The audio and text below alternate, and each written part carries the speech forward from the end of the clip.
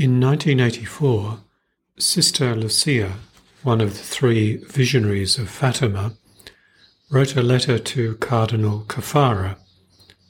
Father Caffarra, as he was then, was tasked by St. John Paul II to establish the Institute for Studies on Marriage and the Family in Rome. He was having problems and experiencing opposition. So he wrote to Sister Lucia to ask for her prayers for the endeavour. She wrote back to him and said, quote, "Father, a time will come when the decisive battle between the kingdom of Christ and Satan will be over marriage and the family." End of quote. But she said, to continue to quote her, "Those who work for the good of the family will experience persecution and tribulation. But do not be afraid, because Our Lady has already crushed his head." End of quote.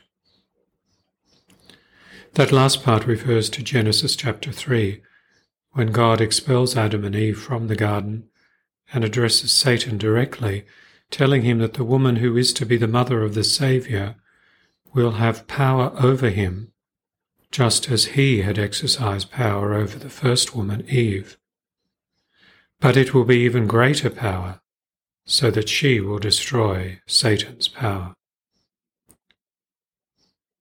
As the years go by, I am more firmly convinced that Sister Lucia was right. Attacks upon and distortions of what marriage and the family are have accelerated throughout the world in the last decade, though it has been building since the 1960s. And it has been happening now on many fronts, from activists, from ideologies, and from governments. There are two reasons why the family is important to God. First, because the Son of God himself willingly became a son in a human family of mother and father. And then because, as we hear in the epistle, God's desire for the whole human race is that we become children in his family, both here on earth and forever in heaven. We see hints at these two important realities in the Gospel today. The boy Jesus has remained behind in Jerusalem, while Mary and Joseph resumed the journey home to Nazareth. He has been busy with God the Father's affairs. That unique family, the Holy Family, was not self-enclosed. It had to be open to the wider perspective of God and the salvation of the world. Joseph and Mary knew this, but Jesus taught them a new aspect of it through this episode. Likewise, when families are open to the wider perspective of God, through prayer and living the commandments of God, there is peace and true happiness among them. The other thing to note is that Jesus, who was God, was completely obedient both to his heavenly Father as well as to his mother and earthly father.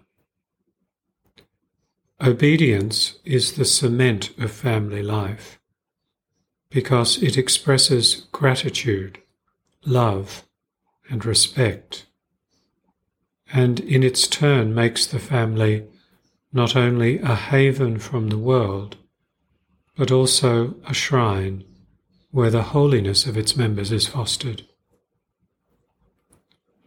The family of Elkanah and Hannah wished to serve God and do his will, which they did in a remarkable way by giving over their only son, their only child, Samuel, to the service of God. This Holy Family prepared for the Holy Family, and is a model for the Christian family. The Holy Family itself is the perfection of the Christian family because it had Christ at its center.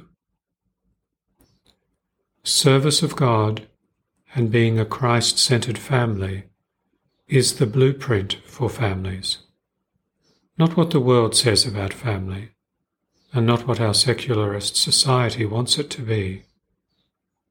Families that seek to be like the Holy Family and welcome Jesus, Mary, and Joseph into their homes will be happy, will stay together, and will be a leaven that sanctifies the church and the world. Jesus, Mary, and Joseph, I give you my heart and my soul. Jesus, Mary, and Joseph, be with me in my last agony. Jesus, Mary, and Joseph, we praise you.